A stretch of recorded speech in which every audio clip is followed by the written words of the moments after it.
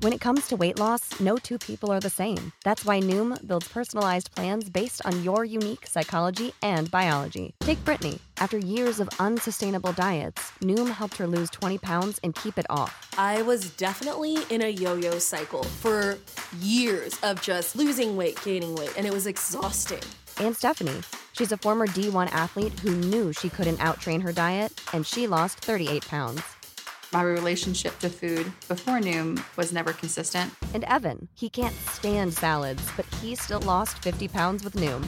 I never really was a salad guy. That's just not who I am. Even through the pickiness, Noom taught me that building better habits builds a healthier lifestyle. I'm not doing this to get to a number. I'm doing this to feel better. Get your personalized plan today at Noom.com. Real Noom users compensated to provide their story. In 4 weeks, the typical Noom user can expect to lose 1 to 2 pounds per week. Individual results may vary. Good salutations. Before we continue my first ever journey through the Harry Potter series, just a few quick announcements.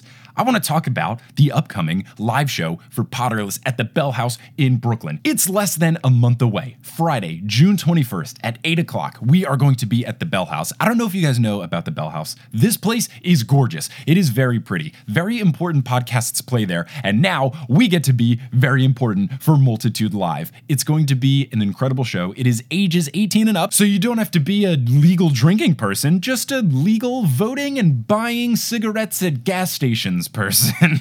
It's going to be a really fun time. We're going to do some amazing segments. All of your favorite Multitude homies are going to be there. That's Potterless, that's Spirits, that's Join the Party, that's Horse. It's going to be a great time. We're working on the programming right now, and I'm incredibly excited about it. Tickets are selling fast, so I want to make sure that everyone who has the chance to go is able to go, and you can get your tickets right now for what I would say is a pretty affordable price given what podcast live tickets cost these days if you go to multitude.production/live. We also have other live opportunities coming up. That's Nashville, that's Boston, that's Orlando. All the other information is there too, but I wanted to talk specially about this Bell House show because I'm really excited about it. We're really, really stoked to be there, and we want to make sure that we sell the whole damn place out because this is kind of our first really big show as a collective, and it's really important that we just absolutely kill it, and then we can show other live venues, look, we filled out this place, we sold out, we can do this, and then we can tour. So please, it would mean the world for us if you can come. We'll be able to hang out afterwards and meet a bunch of people. We'll do a meet and greet. It'll be so much fun. It's going to be a great time. So again, multitude.production/live. Check out the Bell House show. You will not be disappointed. I promise. I have some amazing Potterless things planned up my sleeve, and I cannot wait to show them. So I really hope to see you there in June, on June 21st, Friday, 8 p.m. Speaking of things I'm really excited about, we have new patrons to welcome to the team. So shout out to Savannah Sneeringer, April Kapakias, Charlotte Verkaman, Kaylee Bruno, Miranda, Liz Tarr, Gregory Potts, Marshall Cordova, Stine Bjortvet, Mia, and a happy birthday to Garrett A. Lofts. A pronunciation correction to Jessica Archuleta, a shout out to Beth Francis who upgraded their pledge, a huge shout out to Maya who upgraded to the producer level status, as well as our 3 new producer level patrons, Zachary Davis, Kieran, and Dee. They joined the ranks of Leanne, Vicky, Aaron, Jesse, Natalie, Clow, Frank, Marchismo, Samantha, Juan, Kieran, Abid, Rosemary, Jill, Maria Lisa, Romina, Camille, Russell, Dustin, Audra, Eleanor, Sydney, Billy, Rosanne, Nikita, Taylor, Ali, Amelia, Sean, Sarah, Ben, Rachel, Zachary, Orchid, Vivian, Takari, Haley, Moster, Pinky, Angelina, Ross Marie, Alex, Brian, Caitlin, Mosin, Grace, Raul, Ingen, Mari, Brianne, Alexandra, John, Jen, Noel, Tao, Emily, Robin, Will, Liz, Mariah, Brandon, Sarah, Claire, Teal, Rory, Gloria, Sarah, Patrick, Alicat, Hallie, Veronica, Kevin, Lotta, Noah, Tracy, Carlos, Pam, Colleen, Jennifer, Friday, Ivor, Naomi, Tyler, Summer, Heather, Vera, Carrie, Andrea, Ella, Anthony, David, Elisa, Lynn, Cameron, Justin, Christine, Jacob, Toothless, Maya, Mark, Polly, Surgeon, Brittany, Nita, Tumnus, Remney, Matt, Sarah, Nona, Zena, Emily, Colleen, Harlan, Wouter, Sheldarp, Noelia, Addie, Brian, Wushin, Jenny, Nikki, Cara, Dorcas, Courtney, Kine, Amanda, Sabrina, Alicia, Kafir, Lindy, Marta, Benjamin, Tajinder, Skymart, Sarah, Peter, Yash, Marta, Stephanie, Justine, Aaron, CJ, Eileen, Kate, Violet, Hannah, Kat, Lindsay, Elizabeth, Fielding, Stephanie, Keegan, Miranda, Gail, Mr. Folk, Heather, Adam, Jesus, Christina, and Can't I, Potter? Who never gets sweat spots in awkward places on your shirt that makes other people think, how do you sweat there? If you want to be like one of these patrons and get access to bonus content, exclusive live streams, exclusive merchandise, discount on the merch that's on the merch store, you can head on over to patreon.com/Potterless and join today. But without further ado, let's get into episode 78 of Potterless, covering Harry Potter and the Deathly Hallows chapters 27 and 28, guest starring Kristen DiMercurio, a lovely voice actress you might know from Ars Paradoxica and other shows.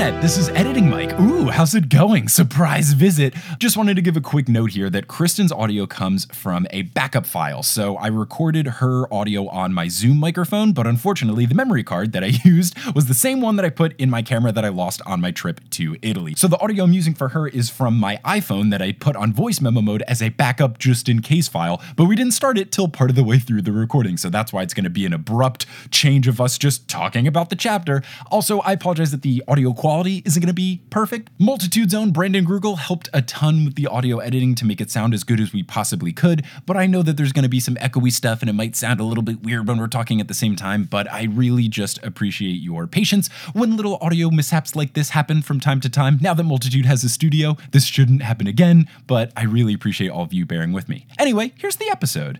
So let's get it started with chapter 27, which is called The Final Hiding Place. As you may recall, we pick up with our squad on the back of a dragon. As you do. Which is a great way to start things off. So it's a wild ride. Harry describes Ron as swearing, but he can't tell if it's happy swears or angry swears, which is very good. He's either like, holy shit, this is great, or holy shit, we're gonna die. Or saying more like, bloody hell, when it ends with a W. Bloody hell, at least in the movie. Ooh, a true voice actress. Oh, I thank you. So Harry has the great realization of not knowing how this is going to end, which is exactly where I left off. I believe in the last episode, Matt Young asked me, what do you think happens next? And I said, I don't know. Idea. They're on a dragon. I know. One of the things I love about this part is that as you begin to realize, wait, they can't fucking control the dragon. When the fuck are they, like, they're having those realizations at the same time as you are about whether or not, like, how long can you be on a dragon? How high do they go? Do they eat? Where does it sit down? Do I sit down? That's the whole chapter, is just all of these questions being asked and then very quickly answered. Yes, that's true. So Harry wonders how fast news is going to spread, and he knows that once Voldemort learns that they took the cup, he's going to know that they're hunting Horcruxes, which is very bad. Yes. So on the dragon, Harry starts to get hungry, and then he thinks, oh shit, what if the dragon gets hungry too? I love his thoughts are like, I'm hungry, but what about this guy? What about this guy we're riding? Maybe he gets hungry. But then the narrator does point out, what if he realizes he has 3 highly edible humans on his back, which is a very great description of a person. That should be in like your bio, like highly edible. That'd be very good. Yeah, I really want to do more and more podcasting conventions and stuff so I can keep doing really fun like bio things and switching it up. My go-to Ending It Now, which I stole from my buddy Chet, who he did this once and it was my favorite thing. He put it as for skills or something on this leadership retreat. He put like skills include folding a fitted sheet, so, which I still can't do. That is a fucking magical literal skill. wizardry. Marie Kondo can't do it. Oh, wait, can she not? Was that on the Netflix show? She showed a whole thing. She's like, people seem to struggle with this. And then she pretends to fold it and then just rolls it the fuck up. I was like, that's not folding. That does not spark me joy. It sparks me joy because it means that if she can't, I'm fine. So I'll usually end my bio with like, you can also find Mike playing basketball, doing whatever, or trying to figure out how to fold a fitted sheet. We went from riding dragons to fitted sheets so fast. Both equally hard. I think they're on the same level. Right, they're both like low-key anxiety, you know? I think the dragon's slightly higher. I don't know, they seem sleepy. So Ron notices that the dragon is losing elevation, and they start getting close to water. Harry suggests jumping into the water, and the rest of the squad agrees, which is pretty smart. They jump, they hit it, and the dragon doesn't notice. He keeps flying, lands on a bank off to the side. After taking a big gulp out of the water below, kind of flies on, parks over on the side of a bank. When they drop into the lake, they realize it has a bunch of reeds in it, which makes it hard to swim around, but they finally get to shore, and they are absolutely exhausted. Which is very realistic. Have you ever, like, seen a picture of a lake? You're like, that looks great, but then you touch an actual lake, and you're like, no, it's just a salad with water in it. Yeah, lakes are... They look so much better than they are. Yeah, I don't have much lake experience, but I lived in Texas. All of the lakes there are fake. They're man-made. Most are. Yes, I'm picturing like they're painted on the ground. It's like Wile E. Coyote. It's a lot of man-made lakes that are possible because Texas is so flat that if you dig a hole and then put water in it, man-made lake. So the lakes that I do have experience with in Texas, where you go, I've gone wakeboarding and stuff. Those are not as gross because it's usually just like dirt, water, and a couple little animals, algae, fish, whatever. But if you go to a real lake, it's a salad with water. It's very apt. Salad it's like swimming in cold pho. Dislike on that. Everyone has stopped listening to the podcast. So they're like, where did the Harry Potter go? Harry gets right to casting protective spells, which makes me very excited because every other time they do this, Hermione has to do it. So I like that Harry got off his ass and finally did it for once. Yeah, right? Finally carrying his weight. He takes a look at the squad and notices that they are covered in scars from all of the hot metal, which I'm still getting over how bad that experience must have been. Right, can you fucking, like, how did J.K. Rowling come up with that in particular? You're like, oh, like, I need something, like, an awful thing to be in here. Mm-hmm. She's like, what if I just make the things in here awful, and a lot of them? And they multiply, and they're really hot. Like, I get mad when I burn part of my pinky on the side of a pot. Mm-hmm. Can you imagine that being everywhere? She probably did that and was like, I know what to do with this jacket. Eureka! I'm going to screw over some teenagers. Oh my God. They start dabbing essence of dittany on them, which again, I've only written down for Harry Potter trivia purposes. That and essence of murtlap, which removes boils and warts. So, I mean, honestly, I want both of those serums, right? Right? Yeah. It'd be very good. Because the narrator does describe that while they start doing it, their skin just starts healing. It's like fucking, Hunger Games. They have like a thing like that where you just like see it and like anytime you're injured afterwards, you're like, why doesn't that exist in real life? Everything just becomes so much lower stakes. I would be much more likely to try things like skateboarding and more dangerous activities because if you fall, it'll hurt for a little bit and then you just put some essence of dittany. Yeah, chug a bit of Skelegro and you're good to go. Yeah. So they change into dry clothes. They chug some pumpkin juice, which sounds terrible. And they are... I've been to Harry Potter World 3 times now. I've refused to get the pumpkin juice. Partially because it's like $8 for a bottle, which is the same price as... pumpkin? Well, true. Or the butterbeer, which I know is good. Yeah. And I'm also pretty sure the pumpkin juice, like most juices, is just pear juice flavored like a pumpkin. Probably. Which makes me less excited. Yeah, pears are used a lot for fruit-flavored things. Like fruit leather, a lot of that is just pears flavored a different way. My work has a snack cabinet, and they have fruit leather. One is strawberry, one is raspberry, one is mango. They're all pear with the natural flavoring from the other ones. Magic. Right? Yeah. So if you really want to get some pears and you don't like pears like me, it works. Gotta get my pears. This episode's sponsored by pears. Mm-hmm. Rick Ross is producing this one. He fucks with pears. Oh, I miss Vine so much. So they are happy to have the Horcrux, but obviously they're sad that they don't have the sword. Ron's very mad at Griphook for taking it. Hermione wonders if the dragon is going to be okay. And Ron says, it's a dragon. It'll be fine. We should worry about ourselves. And Hermione asks what he means, and he says, quote, well, I don't know how to break this to you, but they might have noticed that we broke into Gringotts. And then they all laugh heartily. Yeah, we all need that good laugh at that point. We all very much Tensions need were it. high, everybody's tired, everybody's burned. Yeah. At some point here, they worry about Voldemort finding out, and Ron suggests maybe everyone will be too afraid to tell him. And this is important when we get into Voldemort's reaction of being told the bad news. Right, because the first time he says that, like, I was reading it, and I was like, oh, Ron. Like, exactly. You're just looking for an excuse. You're like, maybe they won't tell him, and then we don't have to think about it. Like, the reason I said at some point here is because I didn't write it in my notes because I thought, Ron, come on, that's very silly. And then a little bit later, I put in my notes, oh, that's why Ron wondered that. Yeah, right. With good reason. Before we can get into that, Harry has a Voldemort flash forward, flash present vision. Flash now. With Voldemort's vision. So it's a dimly lit room with a semicircle of wizards facing Voldemort. And there is a small quaking figure at his feet, and it's one of the goblins that works at Gringotts. And we cut to Voldemort saying, say it again! Oh, really? The goblin says that imposter stole it. Voldemort asks who. Goblin says that it was Potter and his friends. And Voldemort asks what they took. I think this is very fun that he's saying say it again, because I get that he's asking all these questions so us, the reader, can know what is happening.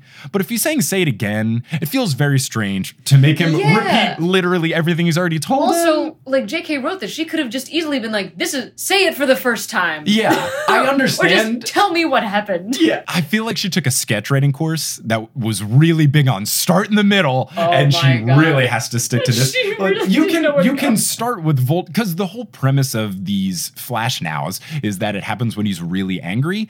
I feel like he would have been really angry when he heard about it. I mean, granted, him hearing that Harry Potter was the one that did it is going to make him even more angry. But True. you don't need to get him at the very height of his anger. Yeah, you can get it as it starts. Start with Voldemort kicked the door open. I don't know if that's his style, but I'm down. It should be. Like, I'm picturing, like, Emperor's New Groove, like, boom, bam, baby. You know what I mean? Only question. I thought about this legitimately while I was reading this. Does Voldemort wear shoes? I think he's just barefoot. Oh, I pictured him with shoes. What kind of shoes? Because, like, and having no shoes makes him, like, kind of hippie, like, loves the earth, you know? Like, maybe he doesn't wear shoes. He doesn't have any hair anywhere. And I feel like he's got creepy fingers. I feel like he would have creepy has, like, toes. Feet that have, just like long toes with unkempt nails. Yeah, what if he steps on something? That's the thing. Well, he can't die. So. He's just Voldemort, yeah. I don't know, but like, we have to look at the movie. I feel like, what shoes would make sense? I'm looking at a screenshot of Alexa. Voldemort's feet. Oh, God. You're going to get some... Open a private incognito window. Oh, God. One of them said Voldemort's feet on Cedric Diggory. So it doesn't suggested searches. Well, he wears no shoes. He probably kicks his face away after he murders him. He wears no shoes. At least in the figurine version. Wow, somebody had to carve that. He's going to get athlete's foot. It rains a lot in London. I mean, honestly, like, maybe he can't. Maybe he is athlete's He's foot. A wizard. He can just... But look at the rest of his skin. He's got something bigger than athlete's foot. He is a fungus. He's a fun guy. Oh, no. So he asks the goblin what they took. The goblin says the cup. And then the narrator says that he has a scream of rage and denial. And my question, is this the first instance of the Voldemort like, yeah, which I only know is a joke because there's a YouTube supercut of him saying it every time in the movie. Or at least every time in the trailer. It might have even been just the trailer where it happened 4 times for the 8th movie. I just remember that being a thing on the internet, is that he did a lot of nah. Yeah, exactly. I mean, like, he doesn't get down on his knees, but he definitely, like, arches back to the sky and wails, you know? Wow. I really want to see it. I'm excited for it. So Voldemort is furious. He kills the goblin immediately with a Vada Kedavra. Mm-hmm. And then he starts doing so to everyone else in the room. So Bellatrix friends, family, lovers, bye. Bellatrix and Lucius push people out of the way so that they can get out of the room. But Voldemort then kills every other person in the room, which is like not a great way to keep your followers. No. If you're killing, like...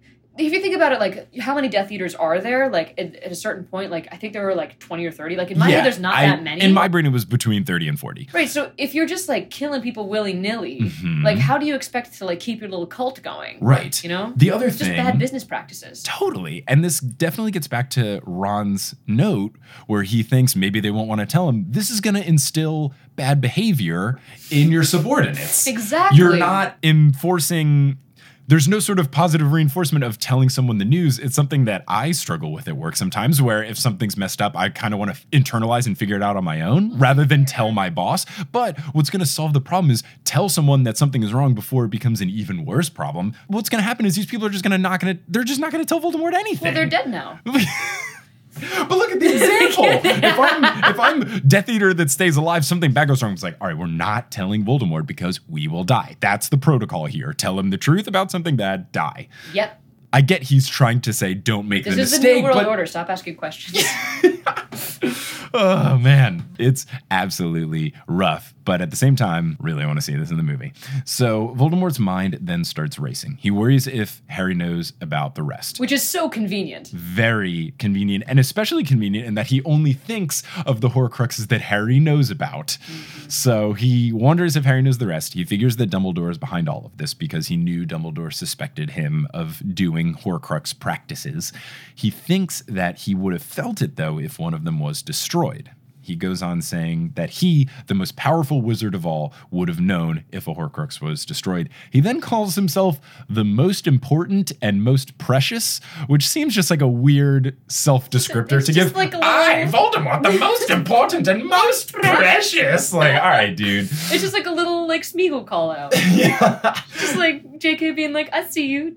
I see you, Lord of the Rings. So he says he thought he didn't feel it when the diary was destroyed because he didn't have a body with which to feel. Which is logical. That is a good point to make, but I don't know. He thinks that the ring is safe because no one would have known that he was related to the Gaunts. He thinks that the locket is safe because no one would have known about the cave and who could, quote, penetrate its protections. Hey, penetrate again. Then we get to the part that is very convenient. He thinks about the one that's in Hogwarts, but not what it is or where it is. Which is so funny, because he's like, oh, the one in the lake, in that thing. The one, like, oh, like the ring in that house. Like, and then General Castle. General Castle? Yeah, it's just like he ran out of B-roll for, like, what he wanted. I only have so many things I can imagine in my brain. I'm going to hit my quota of flashbacks. I'll take the general location. However, he does give a clue which I think is a little too obvious. He mentions, quote, he plumbed the deepest secrets of that place. So plumb and deepest secrets makes me think that it has to be in the Chamber of Secrets. Okay. Plumb the secrets. I mean, plumb and penetrate in like the same fucking paragraph. So my guess here is that there is some sort of Horcrux in the Chamber of Secrets, and it makes me kind of want to reread Chamber of Secrets to see if Harry noticed something like, oh, he walked by and there was a headdress of Ravenclaw, which I'm still suspecting just being like something. Floating around. Right? Just chilling in a statue or something. Right. But yeah, the use of plums and deepest secrets raised my eyebrow real big. I'm just going to add those to my vocabulary for later. Don't worry about that. He confirms that Nagini is one of them, and then he vows to keep her close and not let her leave his sight. Which also, why would you let her leave his sight? Like, if that's like part of your soul, why you're like, hey, part of my soul, go run some errands. I guess his thought is that it's a giant snake, so you're thinking, it'll be fine. Yeah, I guess. But yeah, and now he's like, that thing is not leaving. I'm getting it on a leash. It can't go too far. I'd totally be like a helicopter parent to my snake. It makes sense. Where'd you go? Oh, you're in the other room. Okay, it's fine. Okay. Look, I'm just worried. You have the other part of my soul. Share your location with me, Nagini. Find my friend. Yo, why is there no like Wi-Fi tracking on his Horcruxes? I mean, you would think there's some sort of wizarding GPS. That actually would probably be like the simplest spell ever. Right? Where is this thing? Or should have hired Hermione. She would have done it. Gosh, if Hermione was evil, she'd be so good. Oh, fuck. She would be the alternate universe? She'd be the most effective Death Eater. Look at all the stuff she does as a good guy. Oh my god, she would have totally like surpassed Voldemort at this point. Right? Man. Fuck. Behind every good villain is an alternate universe Hermione Granger. Ooh. So he wants to go back and check about all of the Horcruxes alone to make sure that they are safe. He then tries to think about which is the most at risk. He thinks about how Dumbledore knew his middle name, which might have allowed him to make a connection to the Gaunts. And here's a big problem with it. I am Lord Voldemort is an anagram of your fucking name. Somebody can put that together. Someone could go Tom Riddle, Marvolo. No one's named Marvolo except for this one dude. What an idiot. This is why the whole Lord Voldemort nickname is bad to begin with, especially with the anagram thing. If you're trying to hide your very well, like frustrating. he needed something that was different than his name, but he didn't want to forget it. So it had to be a combination of letters he already had. Like a good password. The Dark Lord sounds so much cooler. He should just go by the Dark Lord and not go with I am Lord Voldemort. Oh, it's French for Flight of Death, everyone. It's really good, yeah, but I also there promise. has to be an I am in there. Right? You know, it just seems a little bit superfluous. Like stick to one like structure as far as like your, what's the word I'm looking for? Not iambic pentameter. You know what I mean? I get what you're saying, but I am not good enough at literature to get know your what literature it is. in shape. It was my lowest SAT score. Oh no! I still did great on the SATs, but English was the only one I worst did one. well in, and I can't answer this question. I do get a little upset when people leave reviews and they're like, "Oh, sometimes he misses stuff. His reading comprehension might be bad." It's like, "Hey, I did fine on the reading comprehension section." That's such a specific fucking insult. Right? Damn. Well, It's all okay. good. It's all good. I got a lot of reviews that say very nice things, and I focus on those instead. Aw. So he decides that he's going to check the Gaunt house first. Voldemort thinks that the one in Hogwarts is safe because there's no way Harry's going to get in without detection. And Voldemort thinks that it can't hurt to warn Snape that Harry might return, but don't say why, so that he doesn't know exactly what's going on. Which is like another bad leadership move. Like, you got to keep people in the know. Yeah. It's like the do it because I said so mentality. It's not getting anywhere. Yeah, especially... I think we're on Voldemort's side right now, actually. We're trying to improve his strategy. We see room for improvement. And we just want to help you be a more effective leader. Voldemort, we're here for your quarterly review. It's really what it is. We're here to talk about your performance. Just want to have a quick touch base here, As Voldemort. Your leadership style is a bit lacking. Your subordinates appear to be terrified of you. And your personal hygiene is not fit for an office space. We see that you're not wearing shoes. Little gross. Oh, boy. So he leaves for the Gaunt Shack with Nagini, and Harry snaps back to reality. Oh, there goes gravity. And he just says he knows. Harry then relays to the squad that the last Horcrux is in Hogwarts, then saying, I knew it, which I don't know that he really knew it. He just said, let's go to Hogwarts. I don't know if he said it's definitely going to be in there, but take the credit you need, Well, Harry. I mean, like, at this point, like, he's got this sort of connection to Voldemort. Maybe he can kind of have hunches that are, like, a little bit stronger than, like, I have a feeling it's here, you know what I mean? Like, maybe we should be trusting Harry's hunches. Yeah, I get it. Might as well, especially when you have nothing else to go on. Literally nothing. So Harry wants to go right away. Hermione wants a plan. Harry fears Voldemort moving for it right away, so he says that they should just go to Hogsmeade now and then make a plan after seeing what's up, and they apparate away. And that's the end of chapter 27, and then we get into chapter 28, The Missing Mirror, where we learn that Harry's thought process here is really fucking stupid. Yeah. Hermione, who has never been wrong about anything when it comes to being on the run, thinks maybe let's take a second. And Harry's like, no, we've got this. Now. Chapter 27, they don't got this. That's what it should be called. Chapter 28, they don't got this. They don't got this. And what was 27? Like riding a dragon. What do we call it? Like sleeping on a dragon? The final hiding place, which this is the ideal chapter title where you don't really know what they're talking about. Because when I first thought this and they said the final hiding place, I was like, oh, it's the last time that they're camping. But then what Thank God. For the love of God, get them away from campsites. Nothing good happens at campsites. But then what it actually is the final hiding place of the Horcrux. It's a good little twist. Same kind of thing here with the missing mirror, which we will learn what it is in a little bit. So as soon as they land in Hogsmeade, there's a scream and a bunch of Death Eaters bursting out of the three broomsticks. So just horrible decision making by Harry Potter. It gets really dark, so they can't see very well. Someone tries Accio Cloak, which doesn't work, but I respect it. What if they said Accio Invisibility Cloak? Might have worked. What if they accidentally just pulled one of their friends' clothes off? I'm trying to think if there's some other way. Like maybe you say Accio Harry's shoes and then he trips. Like I feel like Accioing specific things doesn't get used enough. Yeah, honestly, like it's basically telekinesis. Like you just gotta be smart about it. Like if anyone ever wears an accessory, they're screwed. You just I guess Accio, I guess it would make them come off. But like if they had a necklace and you do Accio necklace, it'll pull them by their throat. You know? Yeah. I feel like Accioing little things. Accio someone's underpants. Yeah, they fall over. They'd fall over or get really embarrassed. Like how strong is this thing? Will it rip the underpants off? Right. These are the important questions. These are what people come to Potterless for. If you want in-depth stuff, go to some other Harry Potter podcast. If you want to hear me ask stupid-ass questions, Potterless. Yeah, but like, what if your shoes were on too tight? Would it just rip your feet off? Like, this could be torture. Right? Like, rip off someone's earrings. Like, that would fucking hurt. Yeah. Or, if someo's got cavity fillings. You could just Accio someone's teeth. Right? What is keeping... Why do we have these other curses? You just need Accio. I have a compiled list of if I ever land an interview with J.K. Rowling, just asking her the most ridiculous of questions. Oh my God. And now one will be, what are the limits of Accio? I.e. teeth. Can I take out the She'll teeth? be like, don't you want to ask me anything about my writing process? No. I just got to know why you switched it to Deluminator, J.K. Rowling. Deluminator, that's right. So the squad sneaks down an alley. And Harry then says, they were ready for us. No shit, Harry. It's funny. It's like Hermione just said that a page before. I don't know if you've read the books. So the Death Eaters can't find the squad, so they start coming up with a plan out loud. They consider using Dementors, since they won't kill him, it would just suck out his soul.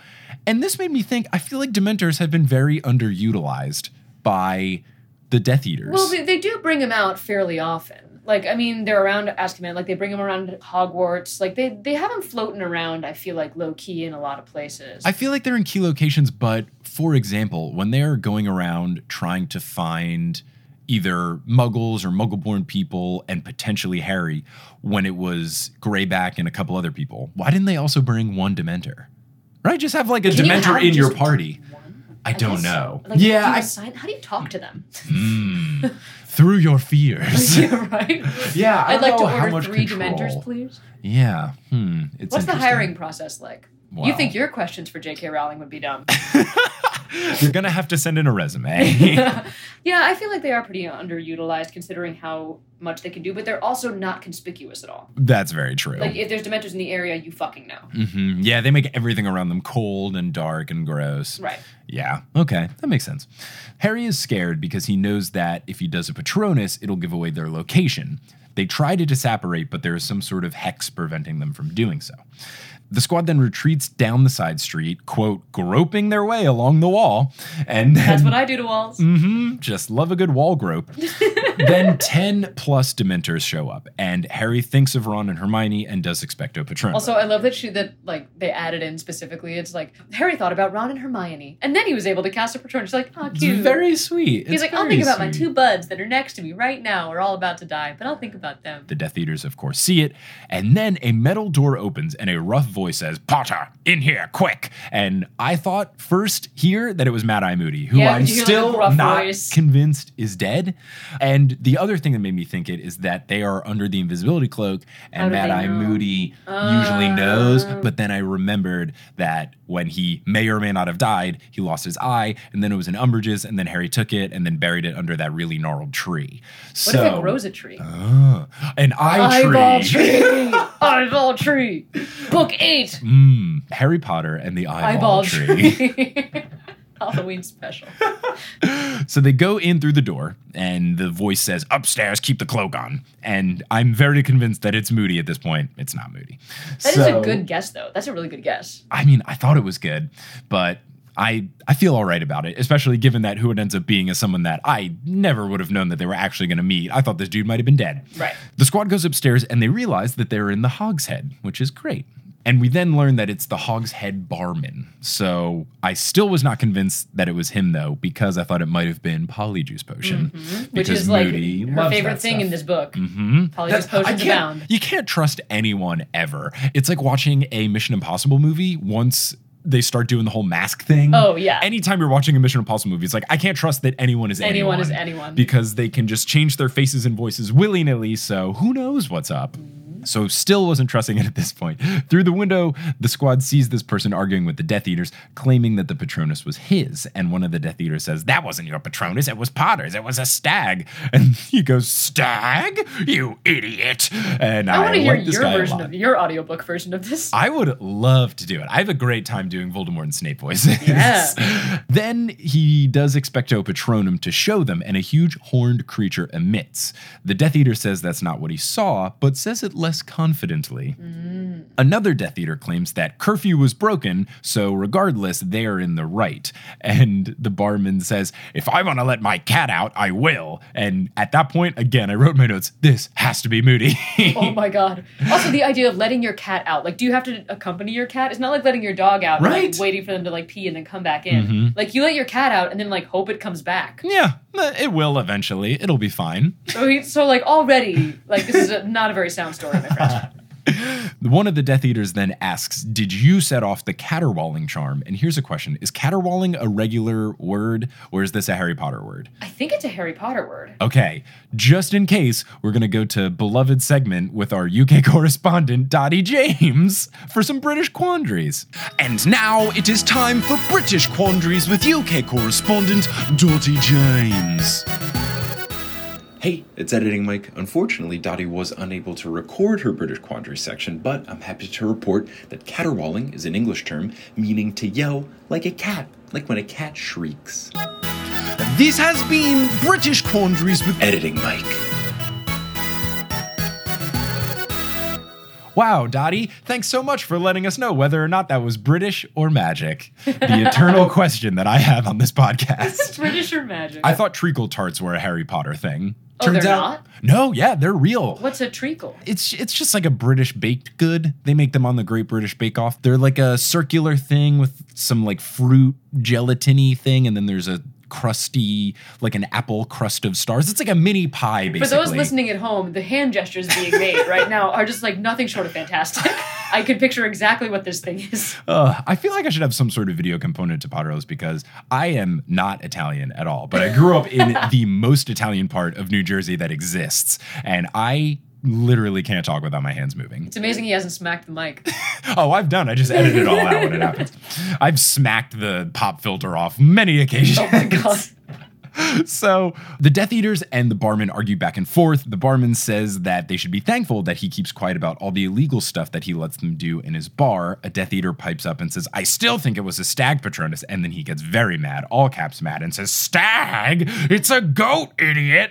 And the Death Eaters admit that they messed up, and then they just leave. The squad is relieved, and Harry, as the barman is coming up, he sees a small rectangular mirror on the mantelpiece, which is underneath the portrait of a blonde girl. And mirror makes me thinking, ooh, this could be very interesting. Because I had never really thought about the other mirror, which makes sense because Sirius gave Harry this mirror. Right. And I didn't realize that Sirius would need to have a matching mirror on the other side of it. It's like it's FaceTime. Ooh, it is. Wizard FaceTime. So when they mentioned another mirror, then I was like, oh, okay. This could be the other mirror for the fragment. This is how the person knows where Harry is, sending Dobby, etc., etc. The barman then enters the room. First thing he says, you bloody fools, which, very good. Yep. Harry approaches and sees that behind this dude's glasses are piercing blue eyes, which is always what Harry described Dumbledore's eyes as, and the eye that he keeps seeing in the mirror.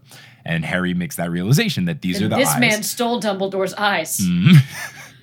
It's Jeepers Creepers, that movie from 2001. Halloween special. So when Harry keeps talking about how much these eyes look like Dumbledore, then I realize, oh, is this Aberforth? Mm-hmm. And a couple sentences later, it is Aberforth. So Harry asks where he got the mirror, and Aberforth says that he got it from Mundungus a year ago after Dumbledore told him what it was, which makes sense because Mundungus was stealing and selling off all of Sirius's old stuff.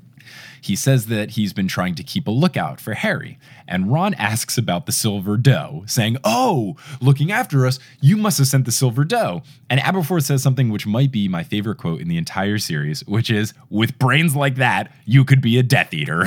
Yes. And he goes on to say, haven't I proven my Patronus is a goat? Very good. Very good. Very, very good. Ron says, oh, well, I'm hungry, which I can also relate to. Right, literally it's like, oh, I've just been totally put in my place. Let's change the topic to food. Mm-hmm. I will say, if I am not well-fed, if I'm underfed, if you will, which I have pronounced underfed as underfed on Potterless, if you didn't catch that one. I even Googled what does underfed mean, because I thought it was a British thing, and I was like, malnourished, huh? Underfed. Lacking food? Yeah. Oh, my fucking God. Real bad. So, just feeling a little underfed today. But I can understand when I'm underfed, I am a zombie, so I want to get durfed. Durfed. I want to get fed. Let's get durfed. Let's get durfed. I want to get fed so that I can be more on it. So I understand Ron's explanation here, but also Ron's being very thick. Speaking of getting fed, past Mike, you got to get that bread so you can get fed. So let's take a little bit of a break because it's time for Wingardium Adridosa.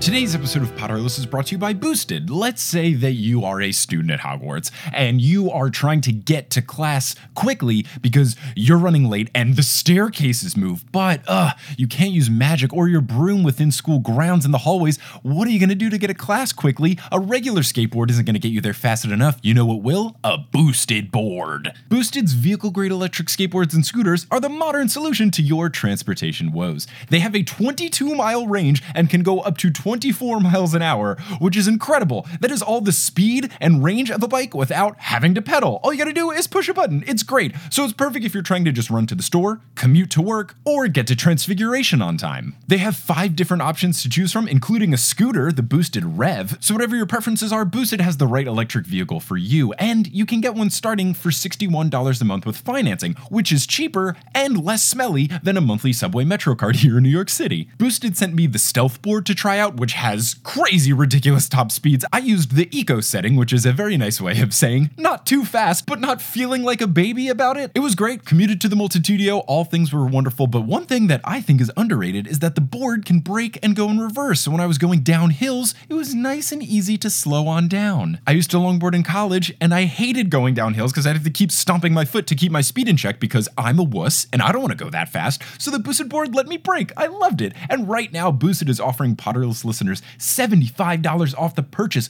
of an electric vehicle if you use the promo code Potterless at checkout. So go to boostedboards.com, pick whichever board or scooter is the best fit for you, and then at checkout use promo code Potterless. You'll get $75 off. Again, boostedboards.com, promo code Potterless at checkout, $75 off, so you can ensure that you are never late to class in Hogwarts, despite the stairs trying to make it so again. And now you'll hear words from a few sponsors who make it feasible for me to be a full-time podcaster. Some of these ads will be read by me, others of them won't. The ones that aren't are inserted locally, so if you live internationally, don't be surprised if you hear an ad in your country's native language. And once those ads are complete, we'll get back to this episode of Potterless.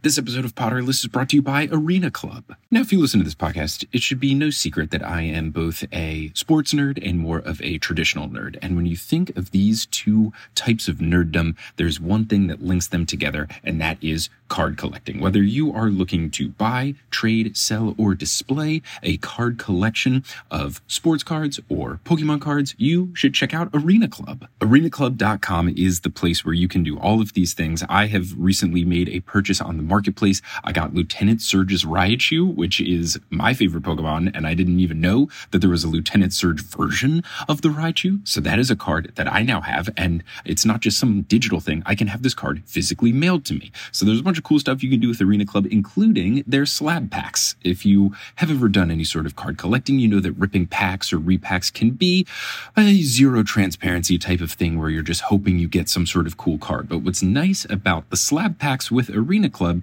is that you have full transparency. You see what available cards are there, what your percentage of getting them is, what the gradings are. So it is not a complete black box. You're going into this knowing what cards you might get. And I've been using Arena Club, and it's pretty cool. It's very easy for me to look up different cards. I can favorite them, see what I want, and then whenever I want them shipped to me, I can get them shipped to me, and then I'll have the physical versions of them. Right now, you can get 10% off your first purchase by going to arenaclub.com/Potterless. Wow, that is a wild offer. 10% off a $400 slab pack is $40 right there. Anyways, that's arenaclub.com/Potterless for 10% off your first purchase. So if you want to collect some cards or rip open some packs in a more transparent way, whether you're a sports nerd or a Pokemon nerd or all sorts of nerds like me, you can use Arena Club today. Seeking the truth never gets old. Introducing June's Journey, the free-to-play mobile game that will immerse you in a thrilling murder mystery. Join June Parker as she uncovers hidden objects and clues to solve her sister's death in a beautifully illustrated world set in the Roaring 20s. With new chapters added every week, the excitement never ends. Download June's Journey now on your Android or iOS device, or play on PC through Facebook Games.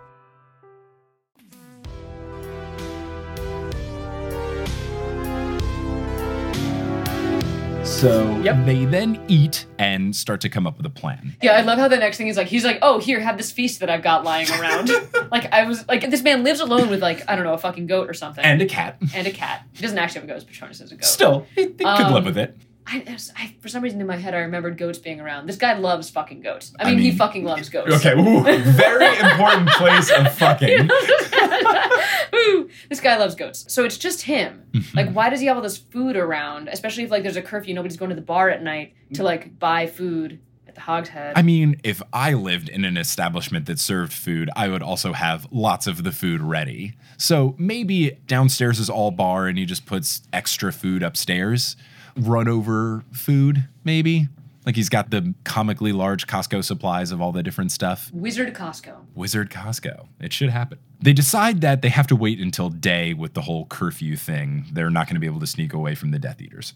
Aberforth says just to get the hell out and go up to the mountains, and he mentions that they might see Hagrid and Grop up there because they've been in hiding ever since they tried to get arrested. Tried to arrest Hagrid. Exactly. Ever since, I don't know, what would they be arresting him for being a half-giant? What would be... Well, I mean, it's a nice little, foreshadowing to, the state of Hogwarts. Ooh. You don't know. Okay, interesting. I'll have to cross that bridge when I get to it.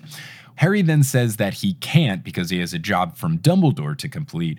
Aberforth then gets very grumpy after hearing this. When Harry brings up the Order of the Phoenix, Aberforth says that it's over, they've lost, come to grips with it, it's done. He's such a fucking downer. He is. He's a big quitter. I went from really liking him to not liking him at all very quickly because he's just a big baby. Right, at first you're like, oh, Deus Ex Machina, or however you say it. Suddenly, there's this guy who's, here to save everything, and, he's going to explain everything. Right. But then he starts talking, and you're like, you just suck. Mm-hmm. It's almost like if the Dursleys and Dumbledore had a baby. Yeah. He goes into why he sucks, so I kind of get it, but he's still a very grumpy person. Yeah. And, if you meet somebody that sucks, the first thing they do is sit you down and tell you why they suck. That's true. Yeah, and, I mean, he's great in other areas. He did give them food right away. This is true. Immediate food. Okay. All is forgiven. So Harry says that he has to do it because Dumbledore told him to do so. And Aberforth asks, was he completely honest? And there's absolutely silence. And then he says, I knew it, which pretty good point. Which is such a good sibling dig, you right? know? Which it's the sort of thing that only your brother would know to say about you, like somebody that's that close that it's like how you can insult your siblings but nobody else can. Yeah. You know? I feel like he's on that level. And it's a thing when you have to say something negative about your sibling or your best friend or something, because you know them on a more deeper level, you know, first off, the type of thing that will set them off the most, which has come up in the past in the books, like with Harry yelling at Lupin and things like that. But you also know their worst little traits. Yeah. It's like if anyone was like, I hung out with your sister last week, I'd be like, was she on time? Oh no, that's me. That's me. Did he say he'd be there in 5 minutes and then show up in 15? He said traffic's really bad, didn't he? I am perpetually late to everything. Just the most passive-aggressive brother. Aberforth then goes on about Dumbledore being secretive, and he looks to the painting. Hermione asks if the painting is Ariana, which I didn't even think, but makes sense. And Aberforth then confirms. He asks, so I see you've been reading Rita Skeeter, and Harry butts in and says, no, we heard about it from Doge to try to save face. Right. But doesn't work too well because Aberforth also doesn't like Doge, saying that he thought that the sun shot out of Dumbledore's every orifice, which is a very nice way to say asshole. Which is great because, I don't have a copy of this in front of me, but I did remember that specific term and being like, oh, God, why? Because she can't say the real expression. Oh, my God. Because it's a children's book. Harry doesn't want to hear this because he's made up his mind, which is a hard same. Anytime I've set my sights on something, I'm like, yep, I've made my decision. I'm going to do this. And someone's like, hey, actually, here's a bad thing.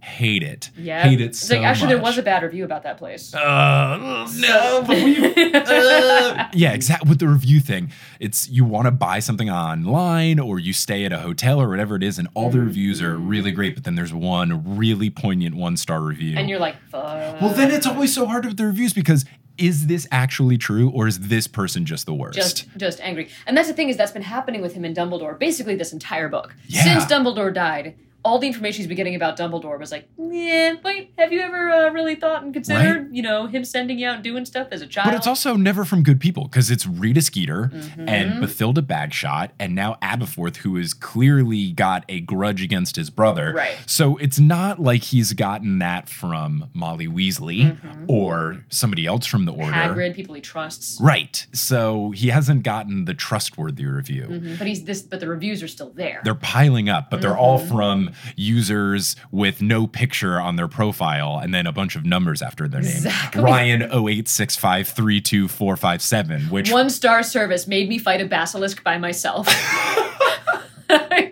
Wish I could give it 0 out of 5 stars. Worst headmaster ever. This is my favorite review for anything. I wish I could make this thing work.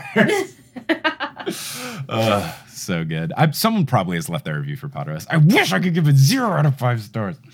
Hermione says that Dumbledore really cared for Harry, and Aberforth says, sure, but the people that Dumbledore cared for would have been better off without him. Hermione asks if he's talking about Ariana, which clearly strikes a nerve with Aberforth. Also, which clearly he is, you know? Yeah, not a great Standing question in front of a giant portrait of his dead sister. Right?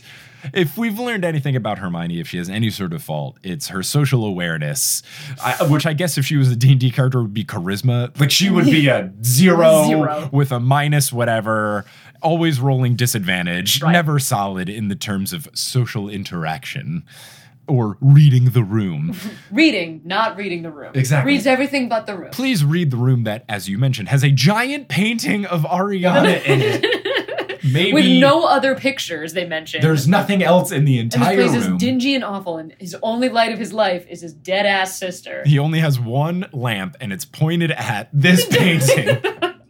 It's a gallery of one.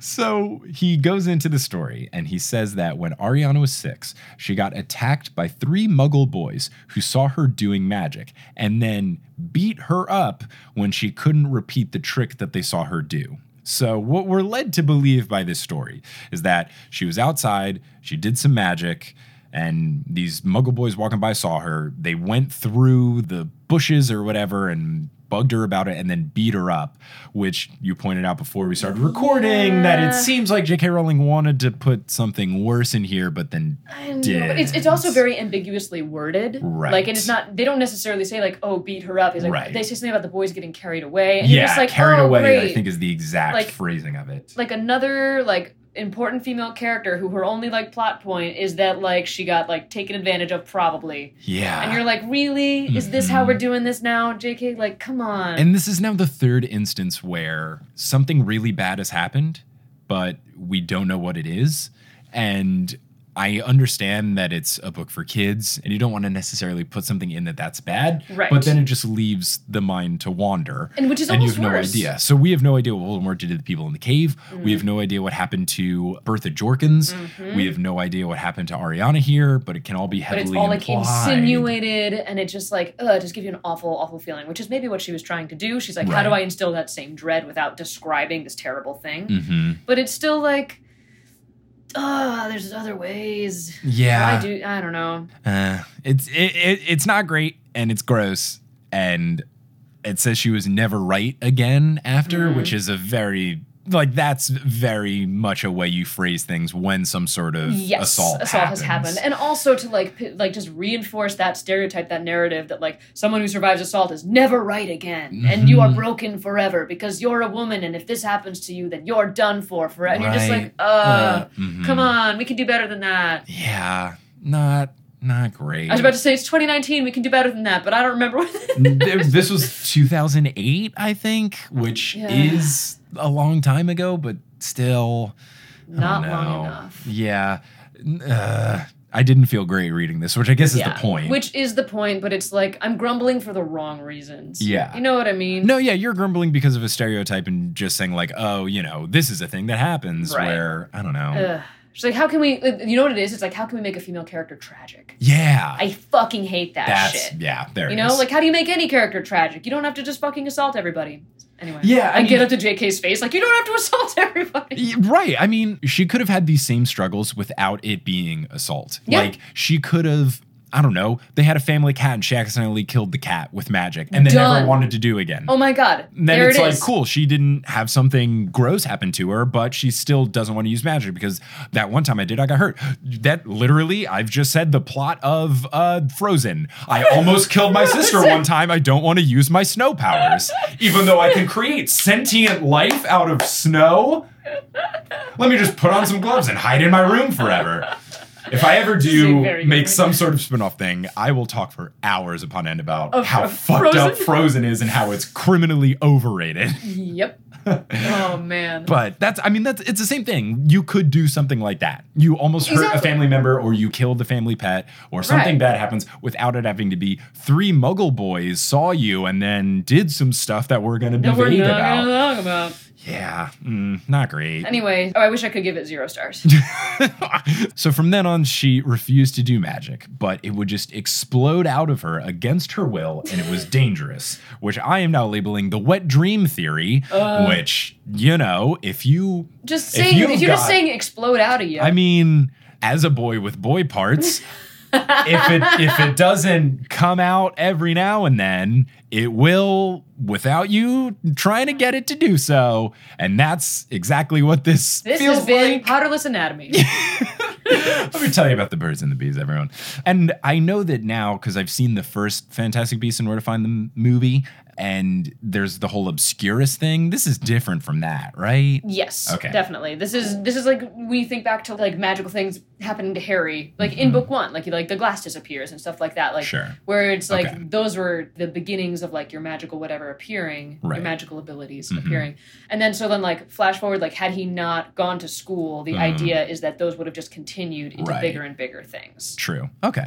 Yeah. But saying they explode out of you, like you could just be like, shit happened around them. Yeah. Makes it sound much less like projectile vomiting. Yeah. You know? The thing of it happening every now and then is... It's just too easy. Every so often. Just too easy to point to a parallel. Usually in the morning. So then Aberforth goes... Sorry. It's very good. I take it back. The father then got locked up for attacking those boys. He never explained why, because if the ministry saw what Ariana had become, they would have locked her up in St. Mungo's forever. Which, like, wizard healthcare. Come on. Yeah, not great. You have family members willing to care for her. Mm-hmm. Yeah, and the reason being is that she would have been a threat to secrecy. But the fact that that's what it would have come to, and the ministry would not be okay with them as a family watching over her in their house, keeping her safe, that's fucked up. Just knowing Right, that, it goes from 0 to imprisonment real fast. Yeah, which that Drake song, just not as good. Oh my God. So then Aberforth goes on this weird jealous rant about how he was his sister's favorite because Dumbledore was too busy with his studies and communications with other powerful wizards at the time. This is very a la, like, old guy starts telling you his story and then suddenly, like, it just becomes like an 18-page long thing where it's like, oh, and by the way, I was the best at bocce when I was, you know, and you're like, what the fuck? We're not talking. I asked you if you miss your sister. Yeah, right? So Aberforth then goes on to say that when Ariana was 14, she had a fit of rage, and Aberforth wasn't there. Their mom wasn't as good at calming her down as Aberforth was, and she couldn't handle it, and Ariana killed Kendra by accident. Albus then came home. He was about to do his big trip with Doge, and he settled down as the head of the family. Despite Aberforth volunteering for this position, saying that he wanted to do it, Dumbledore instead required that Aberforth finish his schooling, which is a good move, I guess. But Can you take a gap year at Hogwarts? I don't know. Or finish your classes at home. Like, is there, like, online? It's Yeah. in the 90s. Yeah, but something The where you Great can Wizarding do it. Web. I don't know. I feel like you should be able to take a gap year if you need it. Yeah, right? But I don't know. I get what Dumbledore's trying to do here. He's trying to provide for his family and make sure everything's okay, and he wants his little brother to get his degree. And the idea that it's temporary. And that when, you know, hopefully by the end when he graduates, he can come back and take care of her if that's what he still wants to do. Mm-hmm. Exactly. Everything was going okay until Dumbledore met Grindelwald, according to Aberforth. Dun, dun, Once dun. Dumbledore had an equal to speak with, taking care of Ariana took a back seat and he wasn't as attentive. Fellow nerd. He found another nerd. He did. He found someone that he could nerd out about wizardry stuff too, and he just got way too caught up into it.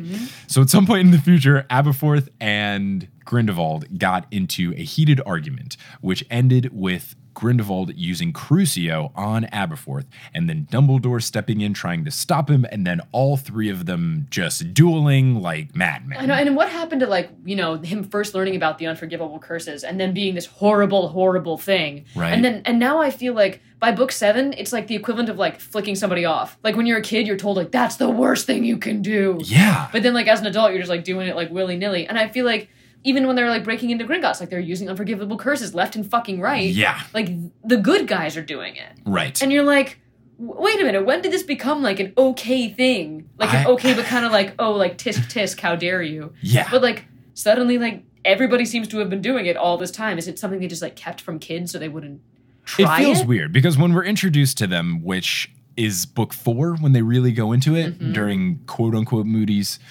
teaching lessons and about it. And that was supposed to be so like such a big deal that he did that. So risque that he even brought it up. But it does seem strange that early on, you're right, it's like, you can't do these, they're unforgivable, you will get put in jail immediately. Only Voldemort has ever done this. Yeah, and now people do it all the time. Yeah. And what's weird is that even Harry is doing them, and you're like, oh, but he's doing it for the right reasons, which is not good. Not a great thing. Good. It's like, I don't know, he did this really bad thing, but no, his intentions were good, because then that's a really moral gray area that we don't want to get into. But yeah, you've got kids just doing it. Yeah, like breaking into a bank doing unforgivable curses. And it's just fine. So yeah, I feel like the stakes of them have lowered as it's gone on. Right. And I don't know whether that's supposed to be like, because we're seeing it from Harry's perspective, like whether that's supposed to be like an aging up into like a horrible world kind of thing, and like things all become a little bit more gray, or whether that's, JK just trying to raise the stakes? Right. It could just be a schooling thing because when I was in 4th grade, it was very much like, you cannot say the F word. It is the worst thing to say. And then once you get into high school, you're saying it every other word. And I'm pretty sure I've said it like 68 times since we've been here. Yeah. You can tell me if that's true after you edit. I've never counted, but I do edit some of mine out every now and then when I can get a clean splice because my mom keeps promising me that she'll listen to Potterless, but she still hasn't mastered that podcasting app on her phone. Oh. One day she'll get there. Mom, I know you're out there listening. Just download her another app. Don't wait for Apple. They're not waiting for us. I've told her so many times. She's also been like, how do I do Patreon? It's like, come on, Mom, you can do this. No. But also don't. You're my mom. You don't have to support me on Patreon. Just like when I come home for Christmas, give me some food. Yeah, right? Like you kind of like supported me in more than anyone else has. I think we're good. I think we're even. We're fine. You helped me out with tuition. Like you don't have to. You helped me out with being born. Yeah, if you want, I can send you email files with all the bonus content if you need it, Barbara. Like, I know. You don't have to support. But I want to, Michael. No, Mom, it's fine. So the flashing lights and the bangs of this duel set Ariana off. She wanted to help but didn't know how. She got caught in the whole mix and then died. They don't really explain how it happened. They're not sure who Is anybody throwing around the Cruciatus curse? Like, here we are. Right? And I don't know if the killing curse was getting thrown around too, but basically it just seems like a lot of bad stuff was getting thrown around, and then you throw someone else into the mix. Maybe she got hit with like 3 things at once or something. Yeah, it's like I don't know if you played with Hot Wheels as a kid, but there's this set called Crisscross Crash. Yeah, and they crash together in the air. Whoever came up with that is the Genius. most brilliant engineer designer of all time. It was a Hot Wheels course that was just designed to have as many intersections as possible. You would put like 8 D batteries in it. 1 million. And then it would rev up these little motors that would launch your car into a crisscross pattern. And then there would be loops that would just make your car go back. The whole purpose was, let's make Hot Wheels cars run into each other. Exactly. I mean, literally, so I'm one of 4. And so that's perfect. We would set up 4 ramps in the living room, and everybody drops their car at the same time to try to crash into each other. And this was just the automated version of that. Yeah. Oh, very good. Yeah, Crisscross Crash was incredible. We used to have like Crisscross Crash tournaments with my Hot Wheels. Oh my God, to see which car was the strongest. Exactly. You would get the winner from everyone. There'd be like a bracket. We also used to do that with the big loop one that you attach to the top of a door frame. What? We didn't have that. Oh, so it's a thing where it comes with a clamp, and you clamp it to the top of a door frame, and then it's got a big plastic thing that goes all the way down, does one loop, and then does a jump. Whoa. And then the jump goes on the other side. So we would take all of the Hot Wheels and then one by one do it, and then anyone that won would go on to the next round, and then we would find the best car. Yep. And that car gets put like on the highest place on the shelf. Mm-hmm. It's the number 1 slot in my little like plastic briefcase of cars, which I had with all the little things. Yeah. Yep. Be like, that's in the prime A1 spot because I know, it's like somebody, like your mom put your cars away and you're like, you put them in the wrong order. No, come on. The one that's shaped like a rhino has to go here. Shaped like a rhino. I had one that was shaped like a rhino. There's one, it was like an animal thing where one was shaped like a rhino and then one was shaped like a gecko. We had 2 different gecko ones. They were super sweet. Hot Wheels were great, man. I was so into those. I was like Hot Wheels and Marbles were basically the same thing for me. Never super into marbles. I did have a lot of Pogs, but I never played Pogs because I was too young. Mm-hmm. I just had them. Just have them around the house. You know, just tiny coasters. Oh my God. So to get back to the Crisscross Crash analogy, it's like you're playing that and then you throw 5 more cars into the mix, which is Ariana, who has no idea what she's doing. Yep, that makes sense. So it just makes things worse. All sorts of shit gets fucked up, and she, unfortunately, passes away. She had a real shitty life. Yeah, not great, man. Yeah, because what? This was at age 14? Yeah. Ugh. Short and bad. Didn't even get to finish puberty. Yep.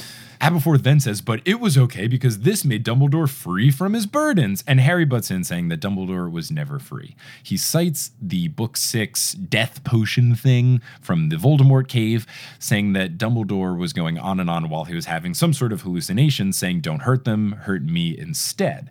Harry puts 2 and 2 together that this is Dumbledore reliving this moment. And this is something when I had the episode with my buddy Johnny talking about this, we were trying to think, what is he's seeing at this point, and our guesses, or at least my guesses, and Johnny did a good job of not spoiling it. I thought it's either replaying some awful memory or like a Batman Scarecrow thing, just showing your worst fear in the worst possible way. I think this one is more effective, and that one definitely makes sense to be just the worst thing you could see over and over and over again. And I'm sure that's what he was saying. This idea that it's like, I mean, so, Grindelwald's his friend. Like, the idea, like, you hear somebody say, like, don't hurt them, hurt me. It sounds like you're, like, bargaining with, like, a villain that, like, as opposed to somebody that, like, you've talked to and, like, is, like, your buddy. Yeah. And so, like, this idea, like, we know you're gonna hurt someone, so hurt me. As opposed to, like, stop hurting people, like you'd say to a friend. So it speaks, like, leagues about, like, the type of relationship that they had. Right. That it just seems like it was, like, very fiery but very unstable.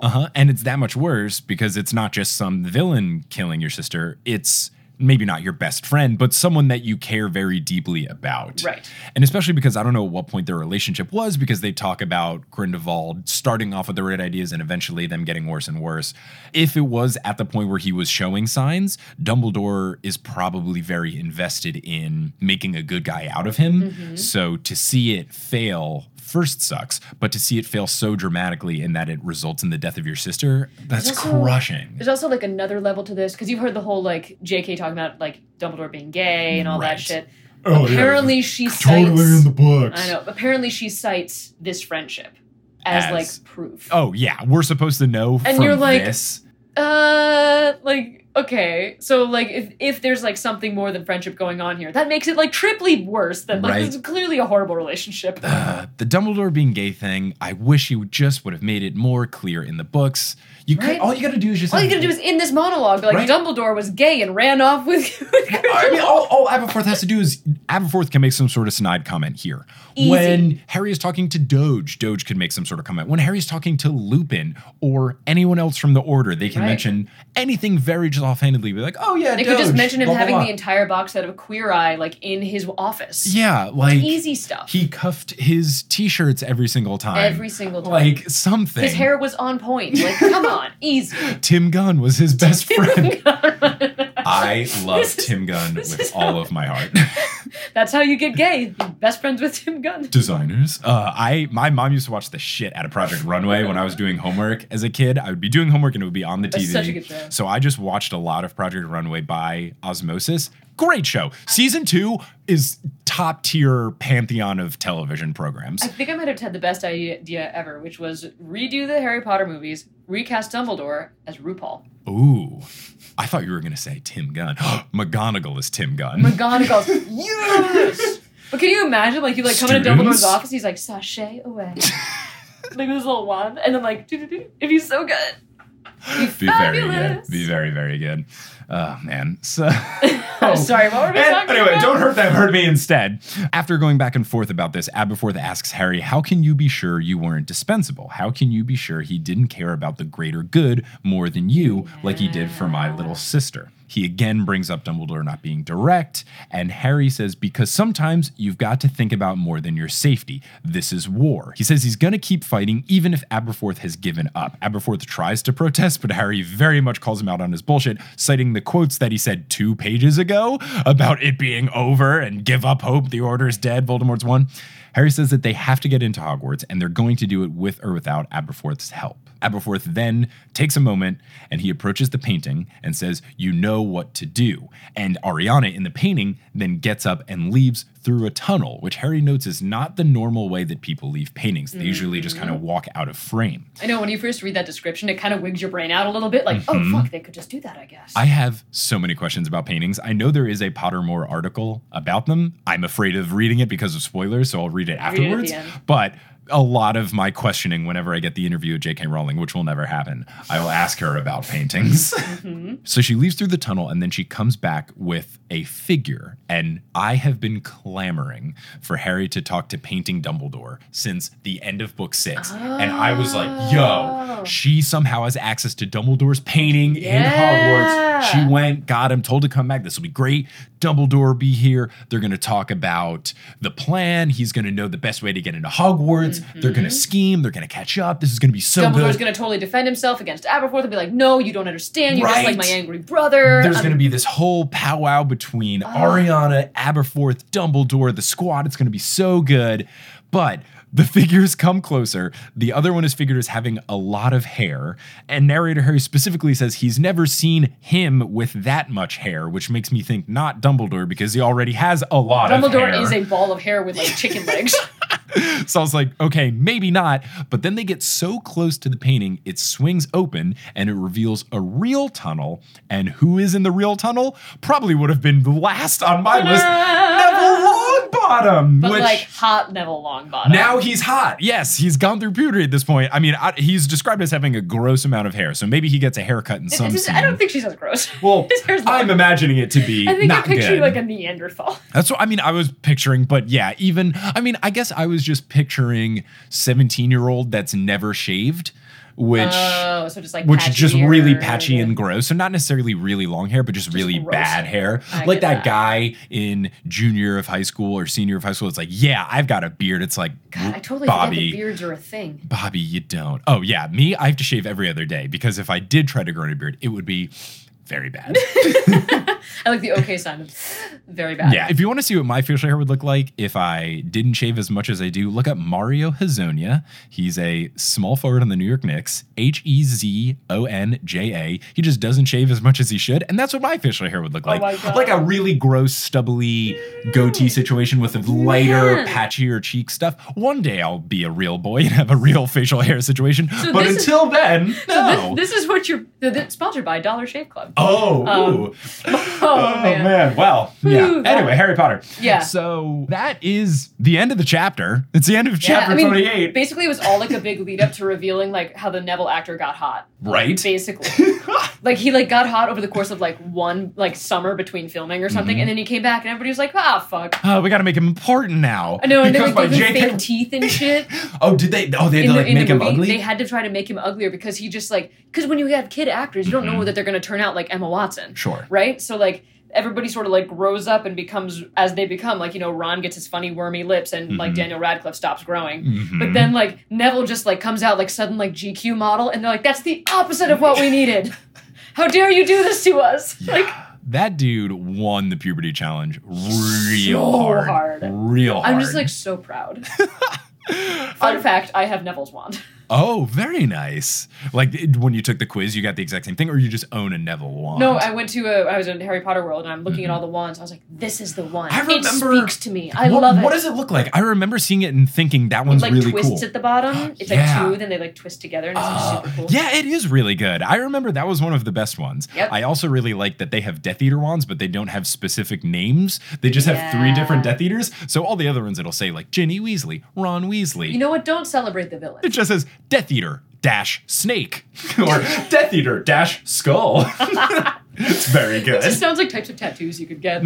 Don't do it. Anyway, that's the end of chapter 28, and that's the end of this episode of Potterless. Hey! How do you feel about these 2 chapters, Kristen? I feel like a whole lot of shit happens in the second one, and the first one's a magical little dragon ride. It is. It's just a little primer. Exactly. I always ask Kelly before Wow. I've now smacked the pop filter twice since mentioning it. I always run it by Kelly to tell me which chapters I should do for the guests. And this one specifically, after I finished chapter 26, I was like, okay, let me look at chapter 27. Oh yeah, that one can't be on its own. It was a 4-second decision to be like, you got to put 27 and 28 together. And it's good because 28 literally is like one of those cornerstone episodes where so many things get answered all at once in the form of an old man monologue, which is like a little tropey, but I'm here for it. It's fine. I like that we got to meet Aberforth. I didn't even fathom that we would. I don't know why, but I assumed he was dead. I mean, because you assume that it happened so long ago. How fucking old was Dumbledore, right? After the Philosopher's Stone stuff. Isn't he supposed to be 80 bazillion? Something like that, roughly. Give or take a few bazillion. Yeah. So he's super old. But yeah, super fun chapters. Learning a bunch. I know. It's so nice to revisit. I haven't Harry Pottered in so long. I'm glad I could allow you to do so. I am very confused about what happens next. I was not expecting Neville Longbottom to show up. Much less all beat up. Right? All beat up and hairy and friends with Ariana. Very intrigued. Has he been at school? Has he been on the run? What's his plan? Where does this tunnel go? I mean, it just raises the questions. What's been going on at Hogwarts this whole camping trip? I really want to know, and I'm surprised that at this point there has not been a spin-off of what happened at Hogwarts. Right, you haven't even read it in the Daily Prophet, Yeah. We're missing out on Ginny Weasley, being top Weasley at Hogwarts and being top person at Hogwarts. Top person maybe in the world. Oh, easily. We're also missing out on McGonagall sass against Headmaster Snape because there has to be some good salt and shade being thrown. It would be incredible. How can there not be? Those are the two things that I need to see the most. I mean, always, eternally, I'm excited for more McGonagall and more Ginny. And I don't think we've gotten I don't know if McGonagall's even... She hasn't been in the fucking book yet. Probably not. 7th is my least favorite book now. There's no McGonagall. Yep. She better. I hope she does a bunch of shit. 0 stars. I wish I could give it 0 stars. I ordered as many McGonagalls as I could get, and I got none. I got nothing. Oh, man. Well, Kristen, thank you so much for joining. This has been a blast and a half. So much fun. If people want to hear your voice or see you on the internet, where can they find you? If you want to find me on the internet, I'm all over the Twitter. My handle is KDimerc, KDIMERC. You can also hear me anywhere podcasts are heard. I'm in Ars Paradoxica, I'm in Archive 81, I'm in Greater Boston, I'm in Station to Station, I'm in Kakos Industries, I'm in, Far Meridian a little bit, I'm in, I do this little Star Tripper thing. I don't know. Don't ask me to name them all, please. And you're also in the occasional training video, depending on who your employer is. Okay, this is my big thing. I'm actually doing audiobooks now. That's with, super Penguin cool. Random House. And so a little bit witch adjacent. So I will be doing the audiobook for These Witches Don't Burn, which is a YA novel about a lesbian witch. Sounds so good. And I'm sure many listeners to Potterless have had their ears perked up very high. Yep, get ready, y'all. Coming in 2019. It's going to be very good. I also can vouch for your Twitter. I very much enjoy your Twitter game because, like me, it'll just be about like whatever, but then every now and then you just get like a sassy or quirky little joke that is very different from anything else you'll see on the timeline, but also still relatable in a non-shitty relatable way. Like, it's not like those vines that are like, when you come home and there's no food in your fridge, but it's stuff where you're like, oh my God, same. And also, I've never thought about this. So very good Twitter follow. I appreciate that. But thank you again so much for joining. Listeners, thank you so much for listening. And until next time, as they say in the wizarding world of Harry Potter, before they go through a tunnel that is behind a big old painting, wizard on. Wait, also, the tunnel, the painting, isn't the painting above the mantle? No. I thought the painting was above the mantle and it swings open and there's a tunnel. Maybe there's high ceilings. Is the tunnel, is he gonna have to jump down from the tunnel? Yeah, probs. Wow. I don't actually remember that part. You might want to pay attention to that. I will have to look. But until then, wizard on! Hey, did you know Potterless has a website? Did you know it's really pretty? Did you know Kelly works on it and maintains it and makes it perfect? Did you know she recently updated it and it has fun things like how much we've donated to charity, as well as other podcasts that I've been on? So much fun information exists at potterlesspodcast.com.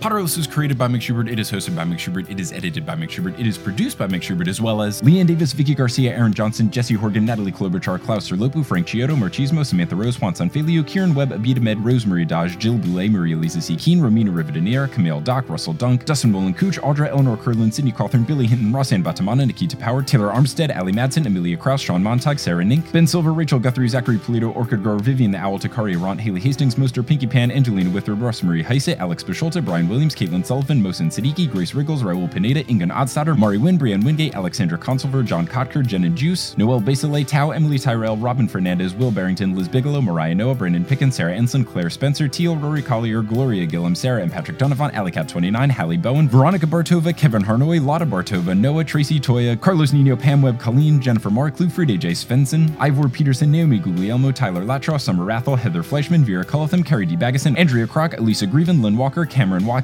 Justin Montero, Christine Saunders, Jacob Parrish, Toothless Walnut, Maya Gray, Mark Body, Polly Burge, Srujan Thanmay Brittany Gutierrez, Nita Atabani, Tumnus Moran, Remy Fontaine, Mats Furley, Sarah Shecker, Nona VM, Zena Rosnowski, Emily Tilly, Colleen Mage, Harlan Haskins, Wouter Vandermaiden, Sheldarp, Noelia, Addie, Brian, Wash and Large, Jenny Campione, Nikki Harris, Kara Hamilton, Dorcas, Courtney Hemwood, Kine Roan, Amanda Alfred, Sabrina, Alicia McLaren, Kafir Shaltiel, Lindy Plackey, Martha Medueno, Benjamin Desmond, Tajinder Chumber, Skymart 6, Sarah Shetter, Peter Vostenek, Yash Patel, Marta Morrison, Stephanie Magnuson, Justine Wade, Erin Richter, CJ Ochoko, Eileen Jesh, Kate L. Dobbs, Violet Sullivan, Hannah Suzanne Gormley, Kat Yowell, Lindsay Towning, Elizabeth Agathan, Fielding Lee, Stephanie Hofert, Keegan Curran, Miranda Manning, Maya, Zachary Davis, Kieran D, and Can't I Potter? Web design by Kelly Beckman, and the music is by Patina Campamanis. If you want to find us on social media, you can go to facebook.com/Potterless, twitter.com/PotterlessPod, instagram.com/PotterlessPodcast, and reddit.com/r/Potterless. All information about the show exists at PotterlessPodcast.com. All the bonus bonus episodes live at patreon.com/Potterless, and merchandise lives at bit.ly/merch on. Thank you so much for listening, and until next time, as they say in the wizarding world of Harry Potter, wizard on!